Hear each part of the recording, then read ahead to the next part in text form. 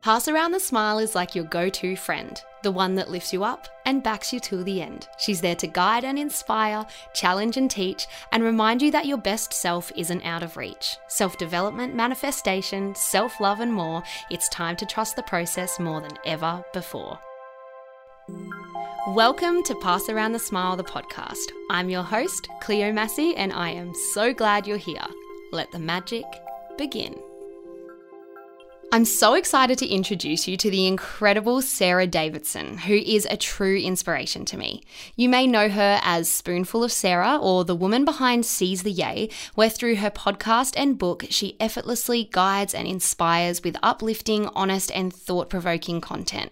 Sarah is witty, intelligent, and from my eyes, one of the most inspiring businesswomen in Australia, who went from the corporate world as a lawyer to funtrepreneur when she founded Matcha Maiden and Matcha Milk Bar. Now, I wouldn't normally mention Instagrams in an intro. However, in a world where we are constantly scrolling, I encourage you to scroll accounts that make you feel good. Sarah's Instagram page, Seize the Yay, is just that. Her posts are real, positive, inspiring, and there's heaps of dog content, which is obviously really important. She's a speaker, a best-selling author, a podcasting queen, a presenter on Channel 7. She is Sarah Davidson, and every day she is seizing her yay. Hi, Sarah. Welcome to the Pass Around the Smile podcast. You are my first guest, and I am just absolutely over the moon to have you. It is such a big honor. I'm so excited for you. So excited for you to enter podcast land, and really, really feel very special that you chose me to start off the show. So thank you. Oh, you are amazing. Now, if it's okay with you, I'm really wanting to kind of base this podcast around your book, Seize the Yay, because I've just finished it for a second time and I'm just so excited to elaborate on so many of the things you so beautifully write about. So how do you feel about that? Does that sit okay? You are just far too kind. I cannot believe that you've read it twice. I'm not even sure my family have read it combined that many times. So that would be the greatest pleasure. I think, as you know, it came out during stage 4 lockdown, and because I kind of didn't see it in the wild in the normal way that you normally would when you first publish a book, I don't still believe that it's real. So when people have actually read it, it's such a novelty. It still feels so special and strange and weird and surreal. So I would love to talk about it. Oh, I'm so happy. And it is real and it's incredible.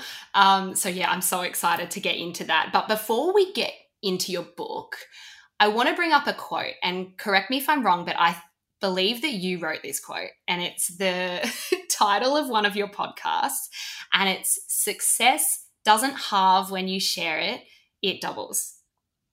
I do not believe that I found anywhere else that that's been quoted. I think that I invented it, but I'm pretty sure you did. I'm open to the internet correcting me, because usually it will correct you when you claim that something is yours. I think I invented it in my brain, and it remains one of my most guiding principles that helps me decide when to collaborate, how to make decisions. And I think we often default to a place of competitiveness, and especially as women, we fought so hard for equality and equity, and sometimes think there's a limited amount of places for us all, and can get very, not combative, but just competitive, just by nature. And I think it doesn't really get you very far if we all feel like we're one against each other rather than combining and sharing, and then we all lift each other up and everyone ends up getting further.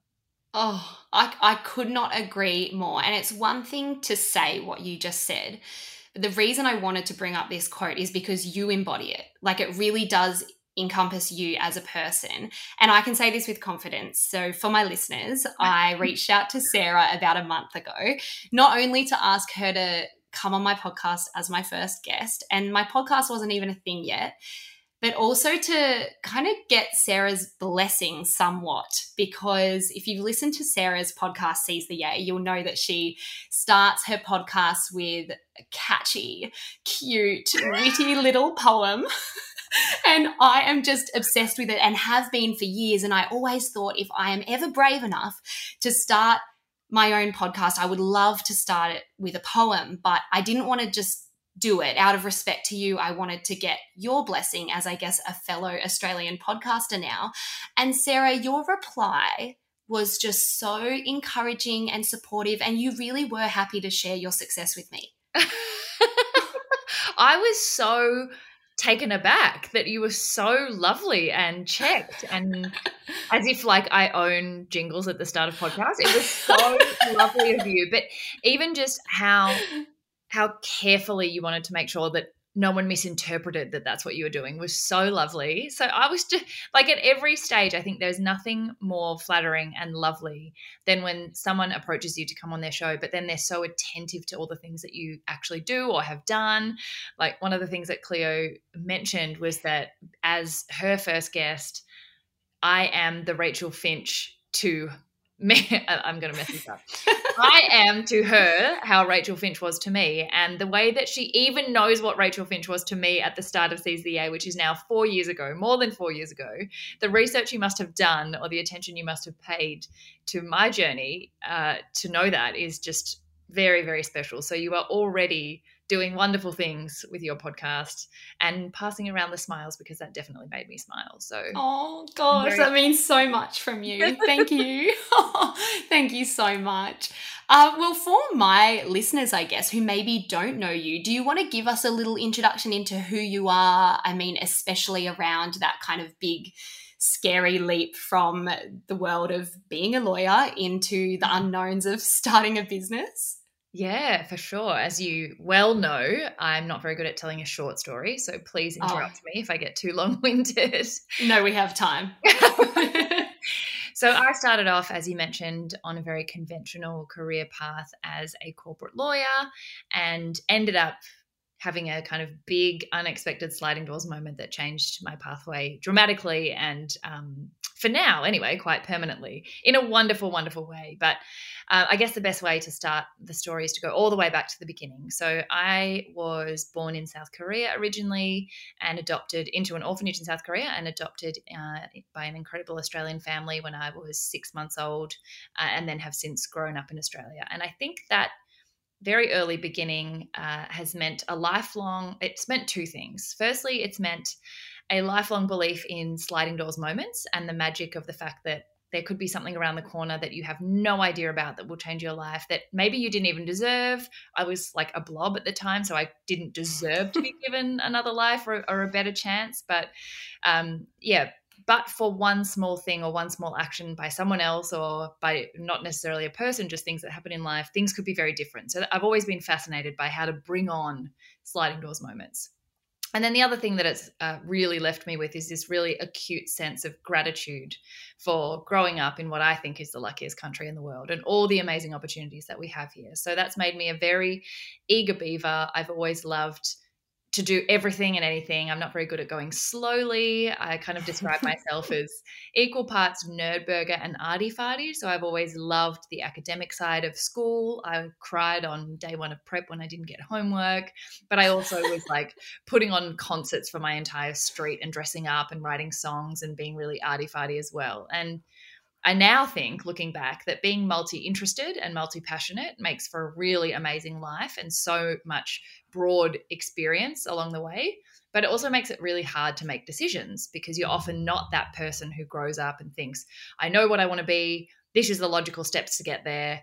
It means you want to be lots of different things. And that can be kind of overwhelming, because really all we want to find is our purpose in life and where we're meant to be. And it's really hard when you like lots of different things. So there's not one clear passion. So I went through all of school, all of uni in that kind of headspace of, I still don't really know what I want to do, so I'll just do a bit of everything and kind of keep more doors open rather than close them. And my mum always said, if you don't know what you want to do, you might as well do something, because the time is going to pass anyway. So why don't you do things that open your mind or open your world and opportunities, rather than things that will close them. And that served me pretty well. Now that I've left law, I often get asked, like, do you regret choosing law? And then do you regret choosing to leave it? And in both situations, I actually don't think I chose. I think I ended up there quite by accident. And I think that's kind of now why I'm so fascinated in how people end up where they are, because I think I got to the end of school. I still didn't know what I wanted to do. I happened to get really good marks. And I was like, well, I'm not going to waste a mark. What's the maximum thing that I could do? And I hate blood, so I couldn't do medicine. And the only, like in my brain at the time, the only logical other choice for me was law. So it was like by accident that I got on this, kind of conveyor belt of like, what's the next logical thing that I should do? And I chose that because it was sensible and because it was prestigious and because I got in and because I should, if I could get in, I should go. So much was dictated I should. Which doesn't mean that I had a bad time. I loved studying law. I did law arts. I did lots of languages. I got to travel, but ended up at the end of uni still not really knowing what that meant or what I should do. So again, I was like, well, everyone else who's finished law is applying for law firms, so I should probably do that too, because like, what else am I going to do? Again, worked really hard not knowing what for, but ended up thinking, well, I might as well try and get into a good law firm to start my career and then figure it out as I go along. I loved it. I actually really was gratified by how much learning opportunity there was. I was surrounded by the smartest people I've ever met. I got to travel. I worked in Hong Kong for a year. I got to pretend like my life looked like Suits and wear like fancy cute dresses and like pretend I was Meghan Markle and live the Suits dream, even though very, very small amounts would actually look like that. And I was one of those people who it ticked a lot of boxes. It was financially stable. There was a really clear ladder to climb. That's kind of satisfying when you're an A-type personality. And I still had so much learning to do. So I was never one of those people who left because I hated it. I actually didn't mind the long hours when the project was really exciting. And now I think I don't worry about people who are actively unhappy, because if you're really unhappy, it'll get so bad that you'll make a decision to change it. If you're just fine or you're good even, often you don't think of anything else because you're like, especially if you're grateful, you're like, I'm so grateful. Why would I look for anything else? Because I've already got something good.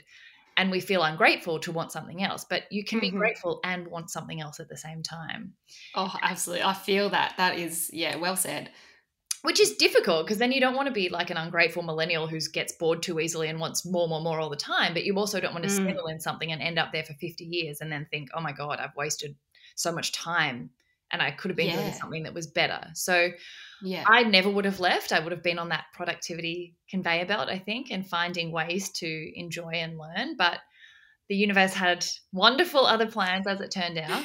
And I went, again, I'm so sorry. This is not a short story. No, but it's good. So many words of wisdom in between. I love it. My now husband is the opposite of me. He's never had a job. He likes to say he's always been an entrepreneur, and his company is a creative agency, and he'd supported an incredible campaign with the youth, YGAP, the Youth Generation Against Poverty. And we went on a sponsors trip to Rwanda in my first year of law and spent a month in a small rural town in the Mahanga district. And it was as transformative as you can imagine, but not in the ways that I expected.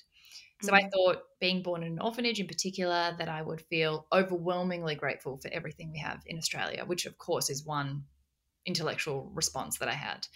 But the bigger surprise was I saw people and communities that had no markers of success in the way I understood success. So, financial growth, promotions, titles, status, all those things that I'd come to value or come to use as metrics for my life, they didn't have those things.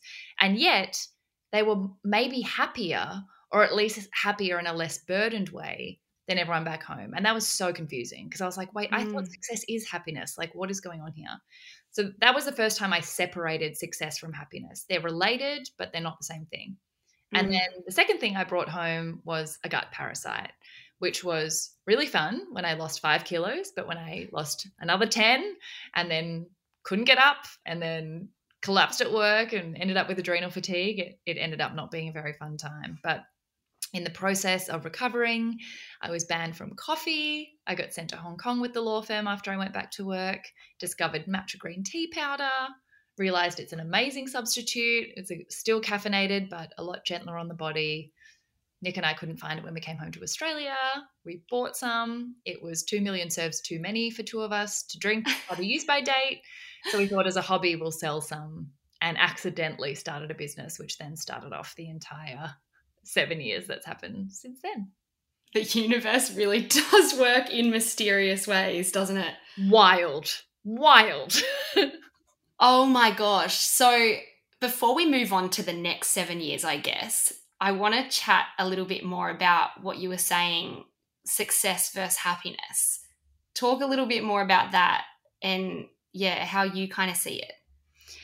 I think I spent a lot of my earlier years really conflating the two and thinking like, if I just get these things that are successful, if I get really good marks, then I get into a really good job or into a good uni course and then into a good job, that would make me happy, or that is what happiness looked like. It was, and of course, I mean, having a stable income, having great opportunities to learn, great mentors, like that helps with happiness.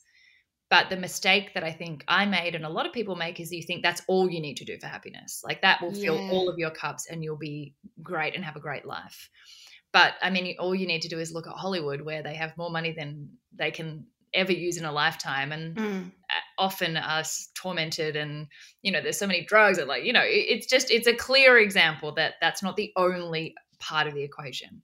Yeah. So Africa was really the first time of me thinking maybe they are related, but maybe I need to work on like being fulfilled in what I do. Maybe happiness is, money helps happiness, but it's not the only part of your identity that can make you happy. Maybe there's like legacy. Maybe there are hobbies. Maybe there's a reason why people have hobbies that aren't money earning, that aren't financially measured. Like I just had never really allowed myself to ask, is this the thing that really lights me up? Am I like so excited about it again, I think one of the things that's changed a lot in the last couple of years for me is, I don't mean you have to be happy in your job all the time. That's a mistake I think a lot of us make too far in the other direction, that we think, oh, if I'm not happy all the time, then I shouldn't be in this job. That's not the case. Work is called work for a reason, and generations before us would laugh at us millennials, all being like, I quit my job because I wasn't stimulated. Like it just was like a little bit boring.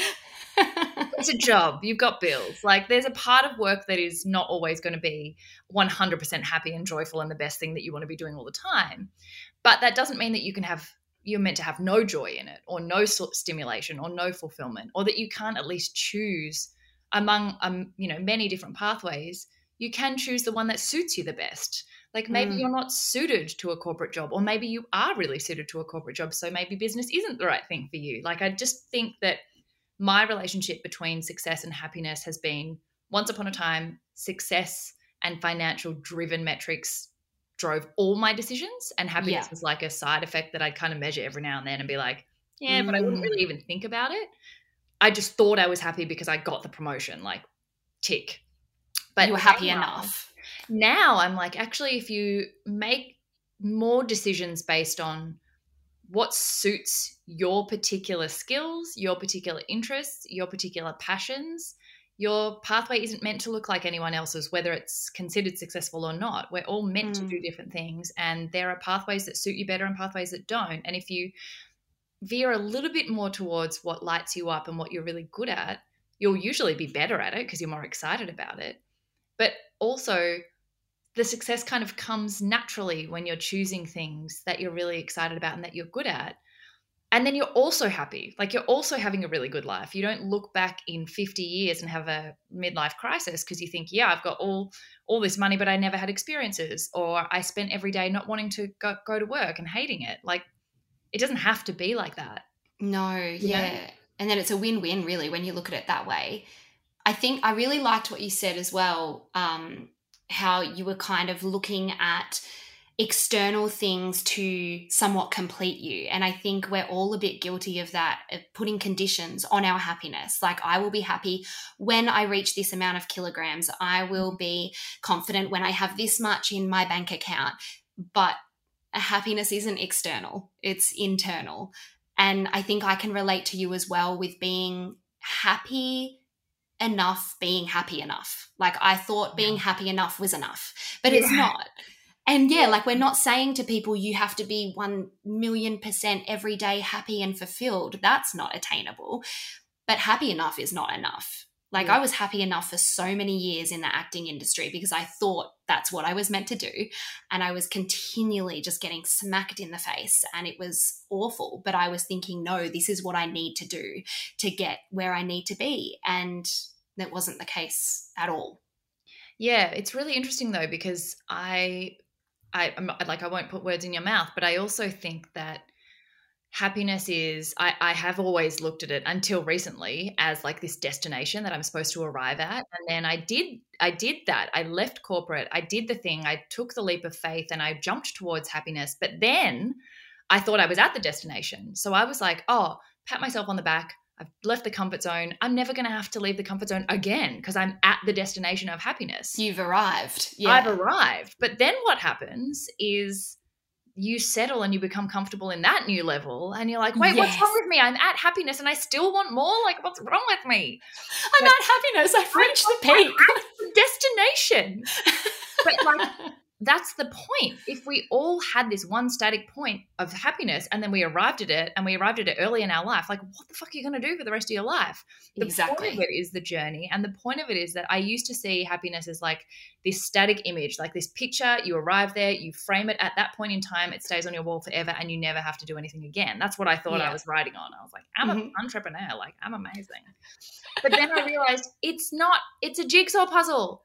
It's always evolving. You are adding pieces that you were missing and you're getting rid of pieces that you don't need anymore. And every new chapter and experience, you're like adjusting it constantly because what you want and what's happiness at 30 is not the same at 40 or 50. And what you wanted at 20 is definitely not the same as what you want at 30 and 40 and 50 and 60 and 70.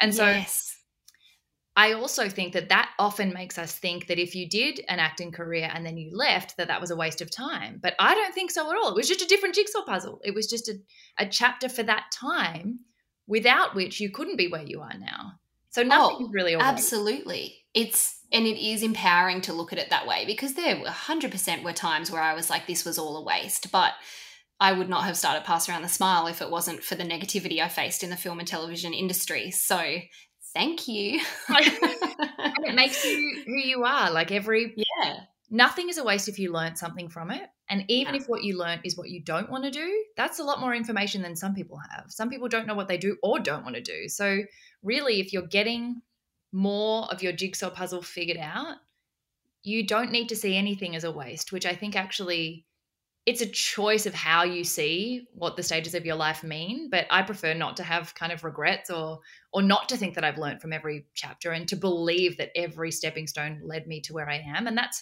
it helps you a lot, I think, be happy with where you are and understand that if you're not yet where you want to be, that's okay. You're just on the staircase. You're getting there. Like each thing is getting you closer. Oh, I love listening to you speak. You're amazing. It would start to take us through the next 7 years now.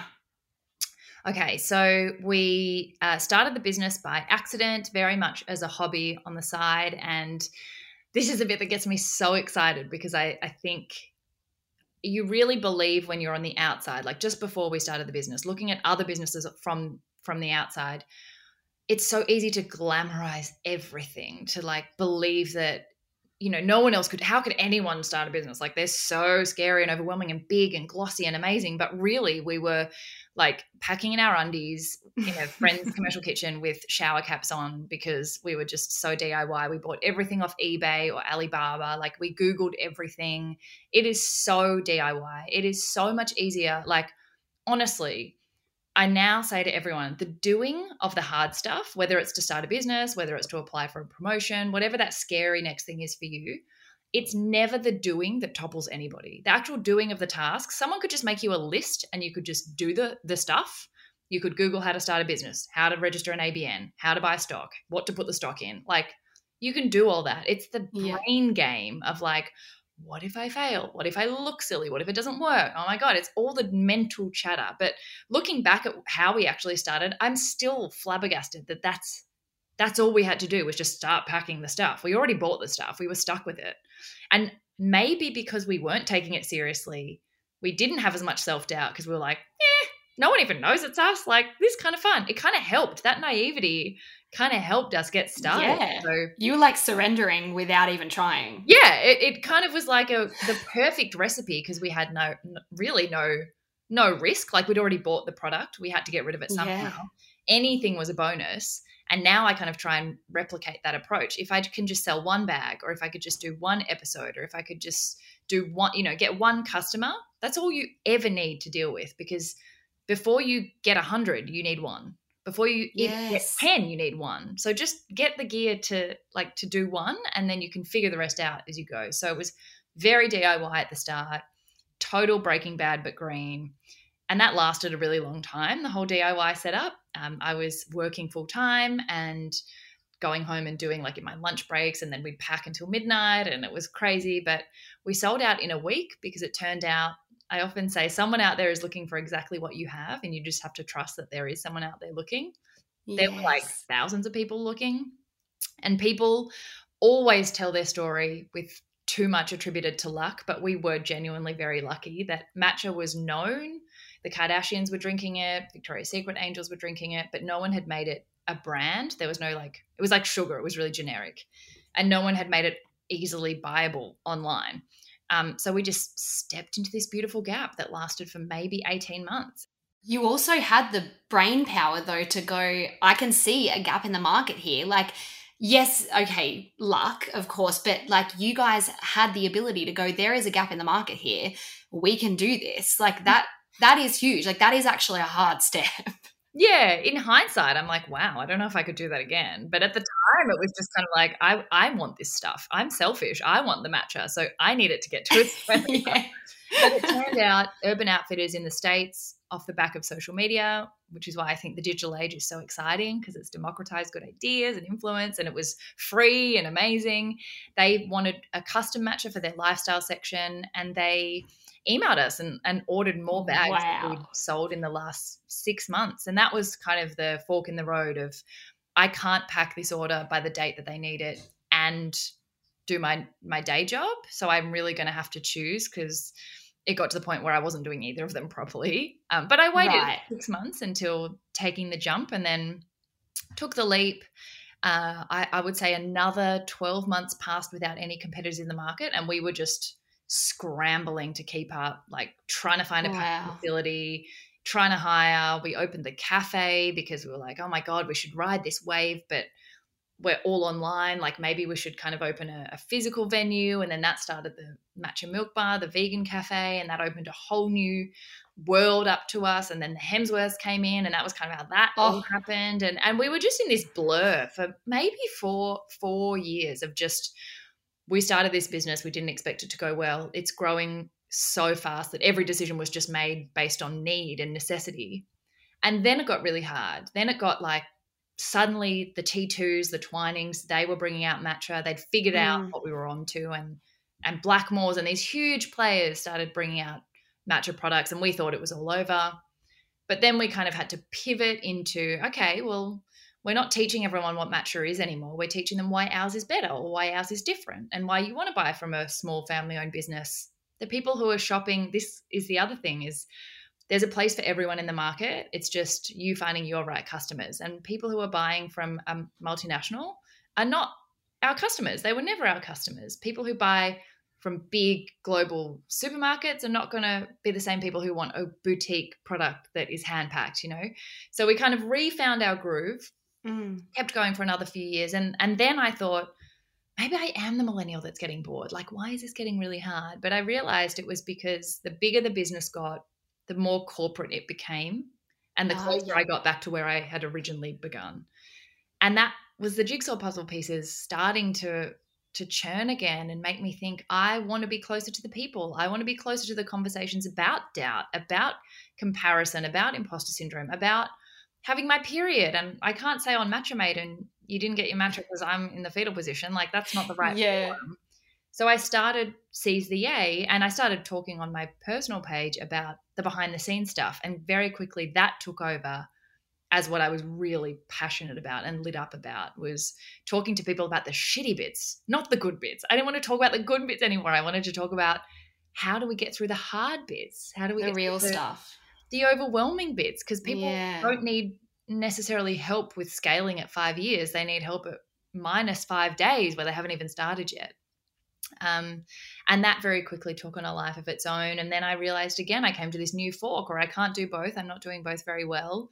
We are not the best guardians for this business anymore because it's outgrown our skill set. It was like reaching that mass market, big corporate level, and that was no longer really where I wanted to be. And so it was like another big jump of let's try and sell this business to owners who have a better ability and better experience to guide this, but also so that I can free up my time to put all my time into CCA, to write a book, to source better guests, to turn these conversations into what I do next.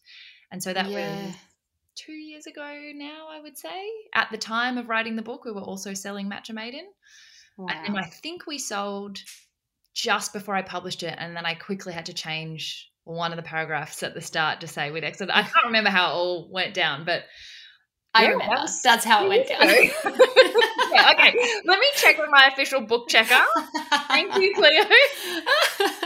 Oh, wow. I love your story, and I love what it reminds me is that it's okay to pivot. It's okay to change. And just because something that is maybe presenting as a block doesn't mean that it's a block. Like, see it as redirection. You change your outlook so many times. Like when the Twinings and the Blackmores popped up, you could have got so stuck in comparison, but instead you chose to, I guess, change your outlook and redirect.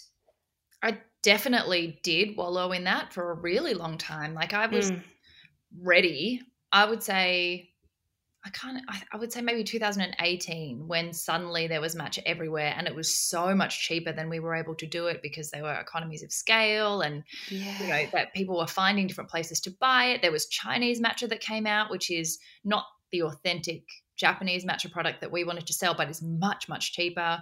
And then there was a whole education piece, and I just was like, I can't do this. Like, this is not, I don't know how to do this. I literally came, I would say maybe 10 times within a day of just closing down, because that mental conversation of how can you compete with Blackmores? How can this Melbourne couple in their garage compete? And then you realize, coming back to the quote you started with, like, we're not competing. Like, we're not actually, the fact that they are stocking it means the market is growing, which is a good sign, but you just target towards the people who do want what you've got. Honestly, the people who shop in boutique health food groceries or pharmacies are not the same people who are going to get their superfoods at the supermarket. They're just not the same people. And Australia is a much smaller market than the States, obviously, but it's still a lot of people. There's still 100%. enough room for all of us. Yes, there is. There is an infinite abundance of everything available to everyone. Let's talk about comparison then, while we're kind of on the topic.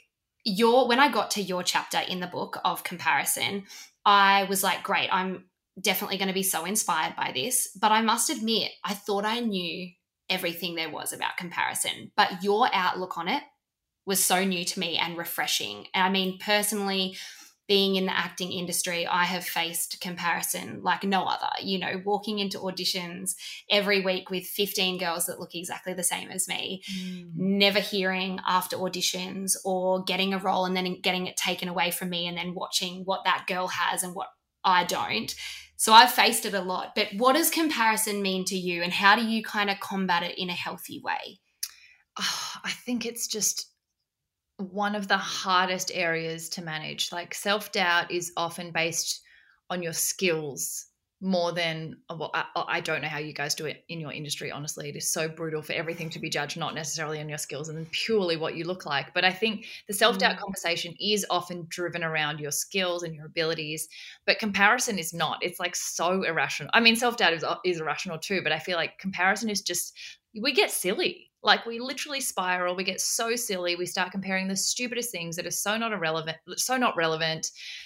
We compare people who aren't even in the same market as us. Like, it's like an itch that you're not supposed to scratch, but we scratch the scab right off and then just let it bleed everywhere. And then are like, oh my God, like, why do I feel so shit? And it's like, because you've been comparing yourself all day. It's such a human reaction. It is so normal. In some ways, it's healthy because it keeps you on your toes. It's really good to know what your competitors are doing, so you understand the landscape. So there are parts of comparison in terms of when it's used for inspiration or when it's used for keeping you motivated to keep on your toes and keep bettering yourself. That's a healthy level of comparison. Yeah. And you will always, always compare yourself up and compare yourself down. Like, that's just, it's a natural way of measuring kind of where we are and situating ourselves in society. But I think the really dangerous part is when you are only comparing yourself upwards to people who are at different levels in different circumstances, and you let yourself feel like crap. It literally, that quote about comparison being the thief of joy is the main way I summarize comparison. It most of the time makes you feel crap about yourself. It most of the time robs you of celebrating and appreciating how far you have actually come. We very rarely flip it the other way around and compare downwards. Not that that's nice to do either, but we will only allow ourselves. We'll never go, look how well I'm doing compared to that person. We'll only go, look how shit I'm doing compared to the person above us. And I think that's exactly so counterproductive, not only because it robs you of joy, but also because half the time, another quote that I love is, if we all put our shit on the table, suddenly you want to take yours back. You look at everyone else's and you'd be like, whoa, if that success comes with that stuff, like I prefer my situation, because you never know what you're comparing to. It's fruitless because you literally are comparing to what you see on the internet, what they choose to let you see, which is the highlights only. You never know what's going on behind the scenes, but also it's irrelevant because what does it achieve? Looking at someone else who's more successful doesn't make you more successful. It doesn't get you any closer. It literally is an exercise that only makes you feel bad. And so I feel like when you're starting to spiral, you can feel it, and we just don't get strict enough with ourselves to stop it. And the main way that I have learned to cope with it is to, like you remember from the chapter, the whole chapter is focused on blinkering yourself. Like horses at a horse race, they have blinkers on so they can only run their own race. If they happen to be faster than the horse next to them, amazing. But they can't be distracted by looking to the sides, because then they're not running their own race.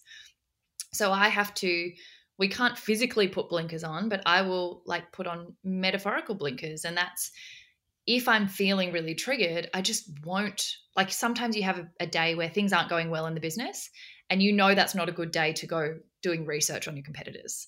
Those are the days when it's like metaphorical blinkers, don't look, mute certain pages. Like there are whole periods of your life where certain things are going to make you feel a certain way, and yet we don't put up barriers to avoid that. And so I found, even when I was getting married, when I got so close to the day that I was not going to change my dress, I had already booked everything. Why would I keep looking at Vogue brides? Like, why? Because all I want to do is want to change my dress. So I just muted every bridal page. Like, that's the only way, is to create blinkers that stop the triggers, because you're probably not going to be able to stop the comparison. That's just a natural thing.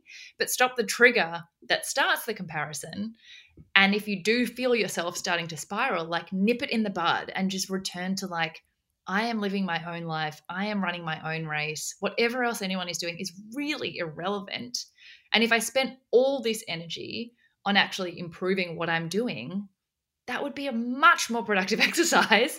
Like, not only are you, every time you scroll on your competitor's page, you're literally giving them minutes. You're pushing them up on the Discover feed. Yes, you are good way to think of it. Like, scroll your own page.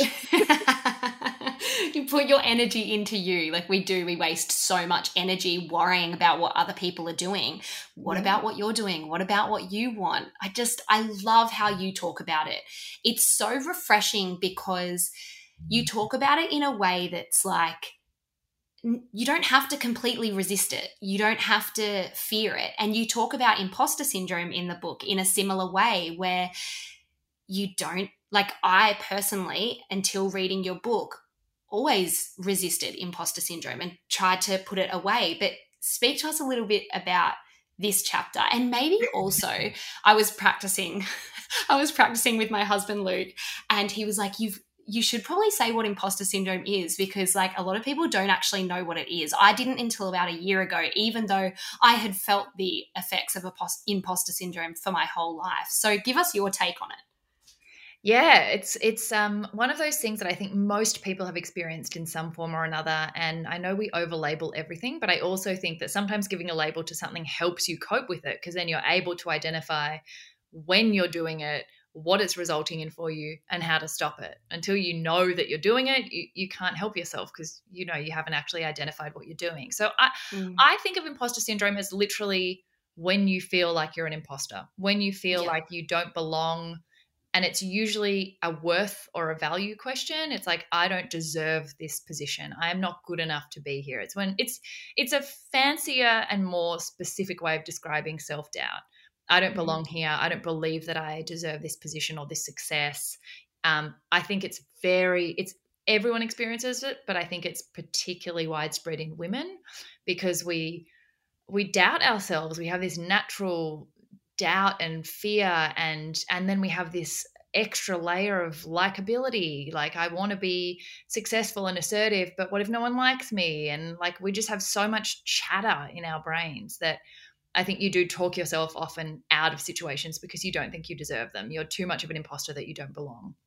And didn't you put sorry to interrupt, but you put a research in your book that was, tell that. Yeah. You know what I'm talking about. This is my favorite statistic in the history of ever.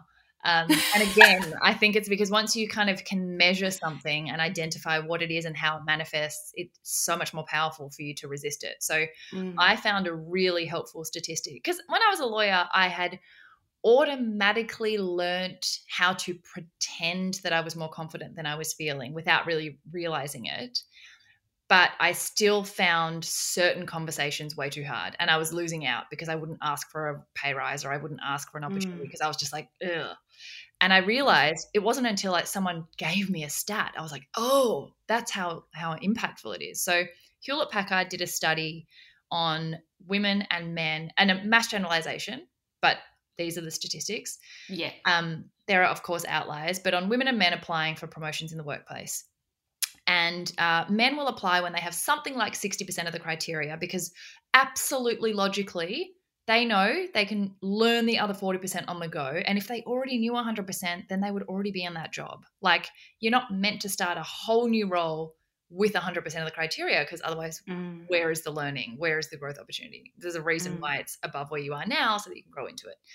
Women will wait until they have at least 100% of the criteria because we don't think that we're worth applying, or we might not get it, or even if we got it, like, we don't deserve it, it's a fluke, until we're 100% qualified, if not more, which leaves no room for growth and trusting in your ability to learn on the go. But it also means that even if there was no institutional inequality, which we know is not the case, but even in a totally equal workplace, women would lose out on timing because men have applied earlier. So even if there was an equal opportunity there, it's like we've already disadvantaged ourselves because we waited too long. So all the roles are taken.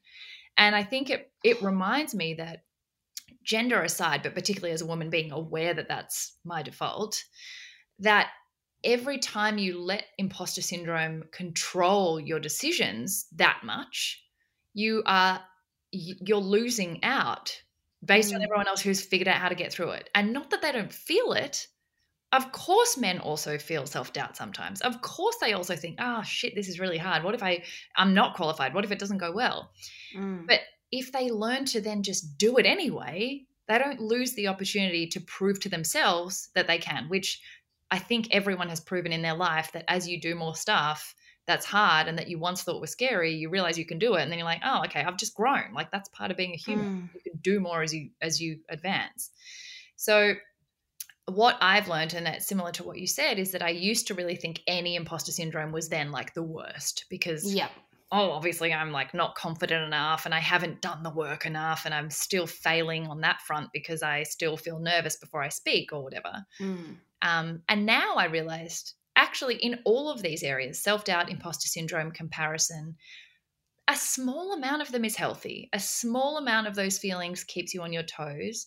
If I didn't feel any of those feelings, I'd be too confident and would think I'm complacent and I'm obviously comfortable, which means I'm not learning. I'm not doing things anymore that scare me. I'm not growing to the next level.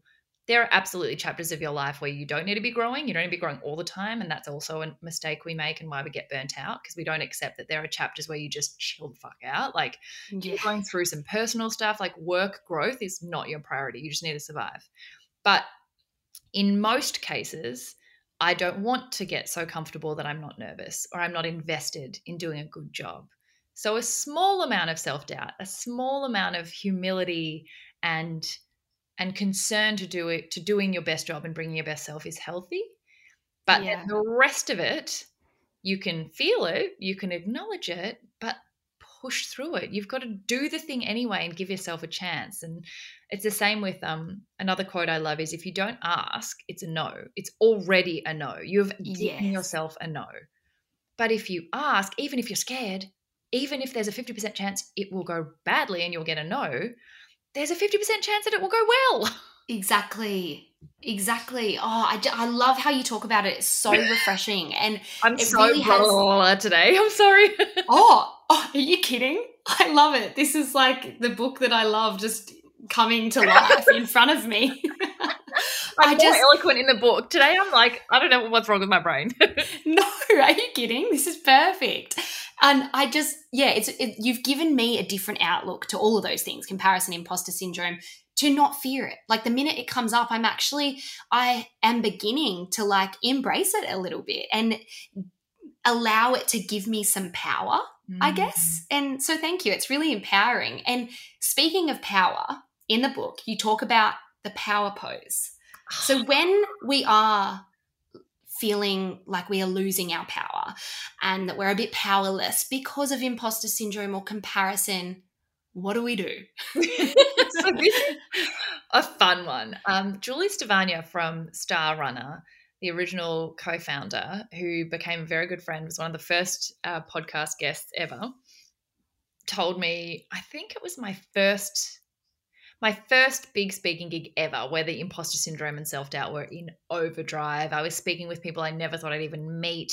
Someone took a huge risk and gave me a microphone, and we were side stage, and she said, there's an amazing TED talk by Amy Cuddy that talks about the power pose and the fact that when we're feeling nervous, we often shrink our shoulders.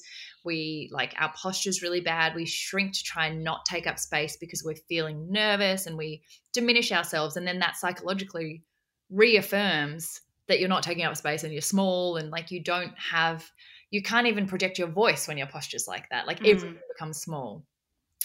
Whereas psychologically, if you put your shoulders back like Wonder Woman, if you have your feet, like don't put them together or cross them, stand with your feet sort of hip width or shoulder width apart and take up space, and like put your arms up like this and take up more, or put your hands on your hips, you're physically taking up more space. That psychologically that will give you more confidence because you are taking up space. You're physically deserving the room that you're in. And I think there's a little bit of controversy about the actual science and psychology behind the power pose. And there's been like TED Talks that have come out against Amy Cuddy's original TED Talk and back and forth. Oh, guys, let the girl dream. Let a girl dream.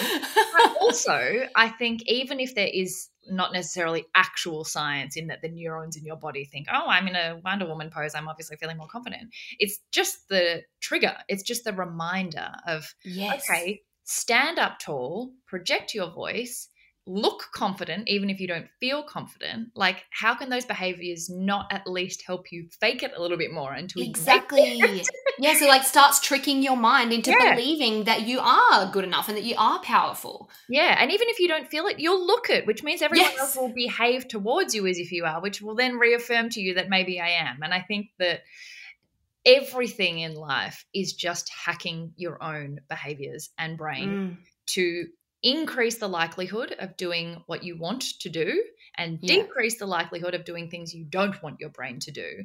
And that's all that matters. Whereas we spend so much time researching the best diet, researching the best exercise, researching the best techniques and blah, blah, blah, and not paying attention to any data that we have, real-time, proper data about what works for you. Like some people, the power pose is like the biggest shit ever that will never work because they hate standing that way. They're uncomfortable. Like for some people, that's just not going to work. They don't take physical cues. They take visual or audio cues. Like some people need to whisper things to themselves. Some people, like Lisa Messenger, listens to house music before she goes on stage. That would distract me. I love house music, but that would make me party Sarah. I would forget all of the things I wanted to say. And I think we just need to figure out what hacks work for your brain and your defaults and your strengths and your weaknesses. Where are the places that your brain goes? What stops your brain doing that? And that means it's going to be different for all of us. Like there's some weird shit that I do that helps me that I'm like, I'm not even going to tell anyone else about that because that is not going to work for anyone else. But it's I love it. alarming how little time people spend on researching themselves and then working out what works. They just copy, oh, well, she did that diet, so that's going to work for me. Why? Your bodies are completely different. Yeah, take time to figure out you. And on kind of the other end of what we've been talking about, so we have been talking about kind of feeling powerless, but what about when we do the power pose and we are feeling really powerful and we are moving ahead with our blinkers on in our own lane, we're feeling incredible, and then we kind of get that feeling of dimming ourselves down to make others comfortable. And I want to read out a little passage from Seize the Yay.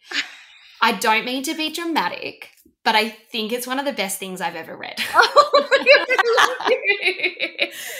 But just, okay, everyone listen. I bet all my listeners right now, you're going to agree with me. Okay, so it says, even if someone isn't necessarily a hater, but simply isn't supportive of what you are doing, you should never let this dull your sparkle simply because it's shining in their eyes. Often, people withhold support because you are defying the limits of what they believe is possible, but it's not on you to drop back to their level to bring them comfort. I just recorded you doing that because it was so beautiful. That, honestly, I could not relate to that quote more. I've really found that in the last couple of years when I have finally found my happiness and I have been feeling really fulfilled, that I'm really careful with who I share that with. But that makes me sad in itself because I should want to share it with all the people that I know. Talk us through this beautiful passage. Yeah, I think it is really hard when you've had a big revelation and a big life change and a way to change the way that you approach scary, hard things in life. And then that starts to reap a lot of benefits for you because people who are not in that place, even if they, like I said, like don't want to detract from your happiness, even if they're not happy for you, I think sometimes when it's still foreign to them or you move into a world that they don't understand anymore, and not everyone can come along with you on that journey. And that means your friendship groups change a lot.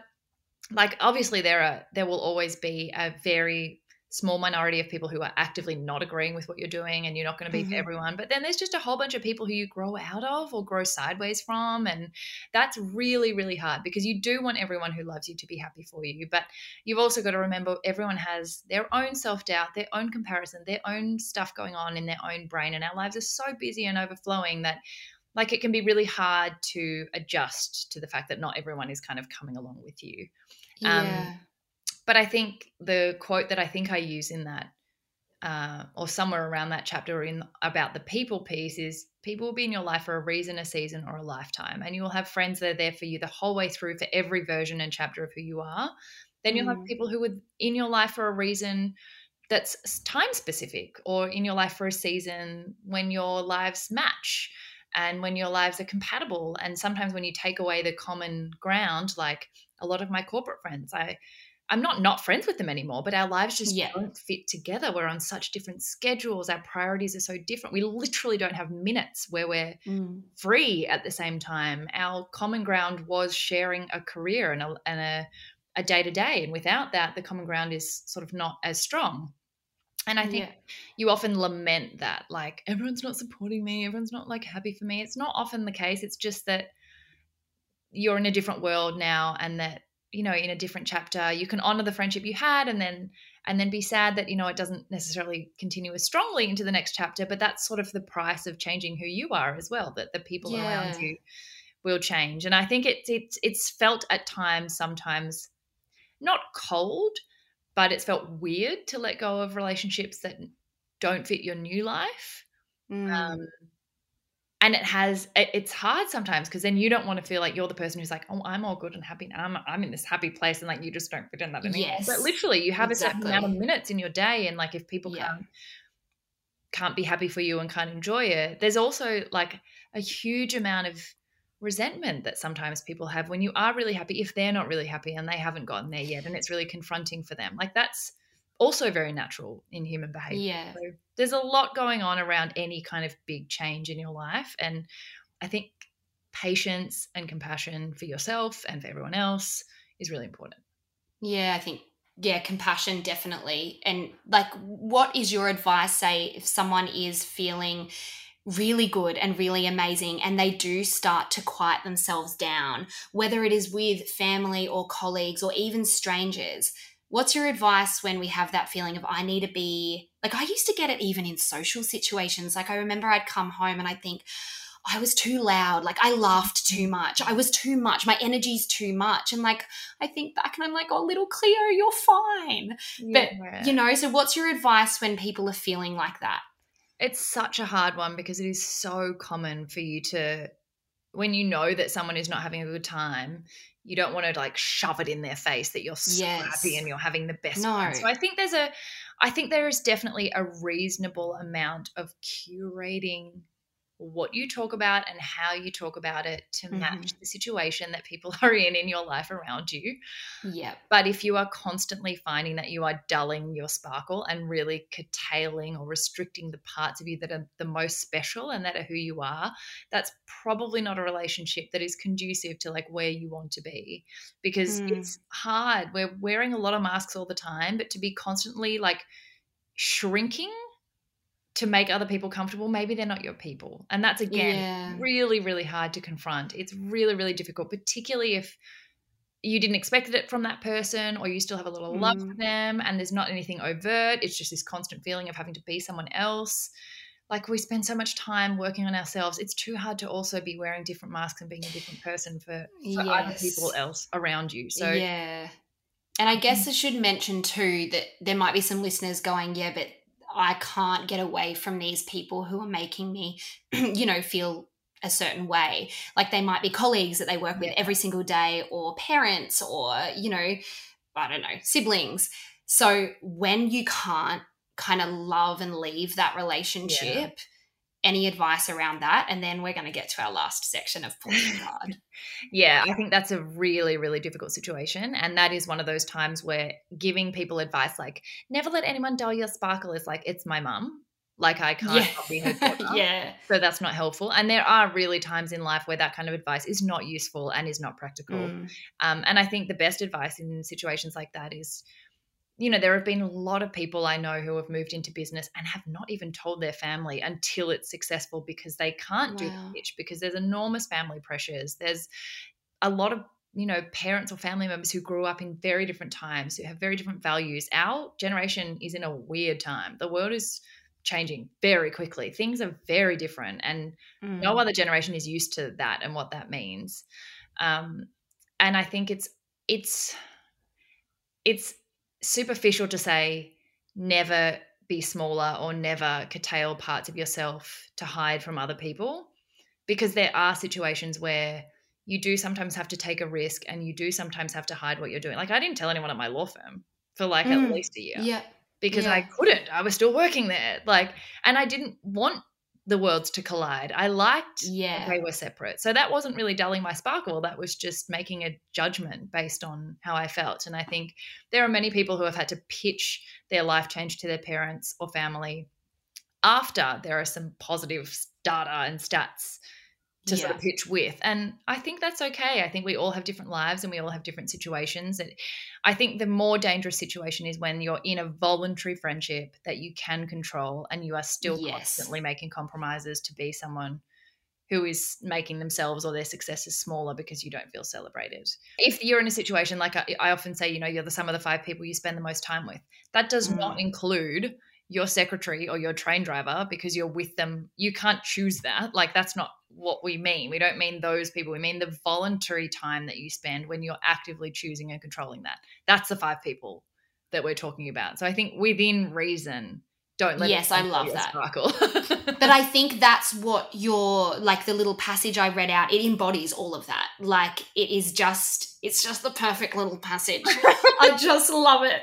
Okay, so with my guest episodes, I am either going to start or end or whenever, pull a card from my deck. Today we're using the guided affirmation cards, and I'm just going to trust that the card is either going to come out for you or for me or even the collective message, and we're just going to spend the last few minutes kind of chatting about what that message might mean to us. Ooh. All right, let's see what comes out. We've got to trust the process here. All right. Oh. This is so... I knew a card was going to come out that like just aligned to our episode perfectly. So we got the growth card. It says, each day brings new opportunities to grow into the person I want to be. I am planting seeds for my future. So maybe this is like a message for those listeners who don't feel like the seeds that they are planting are blooming yet, but like your story, Sarah, is so inspiring to see that the accidental landing in law also led to you accidentally finding matcha. Like, what do you feel? What do you feel around this topic of growth? I feel like that's the card for That's what the we're card. talking about. And I'm never surprised anymore. There's magic in these decks, I swear. So much. And I love that seed reference there, because I think there's a quote in, the little flip books that I have.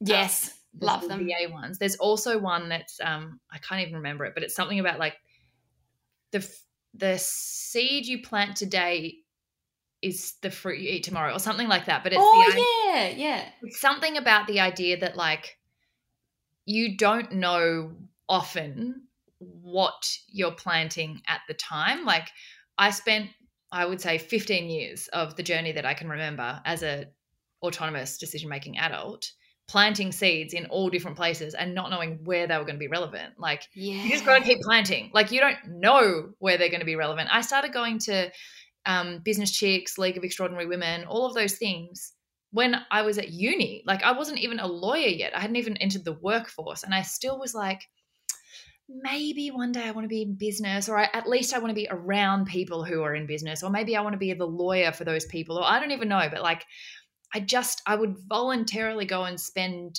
money on buying tickets and time on going to these things, because I was like, that's a seed. Don't know where it's going to end up.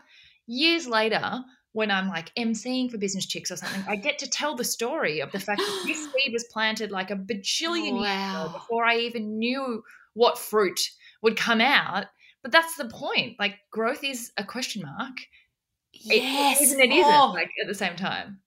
That is so, this conversation is making me so excited. And I guess too, like when you were first going to these Business Chicks events, for example, yeah, sure, it would have been a fun day, whatever, but it wasn't necessarily that pivotal moment that changed everything. Like for me, when I had the idea for Pass Around the Smile, sure, it was a cool idea. I wasn't necessarily overly excited about it. It wasn't what I wanted at the time, but now I have arrived. Well, we've talked about how you think you arrive at happiness. Yeah. Arriving, always, it's about the journey. Yeah. Enjoy the process. But yeah, wow, I think we can definitely end on that. That was such a beautiful card to round off our conversation. It is crazy how much card decks never surprise me.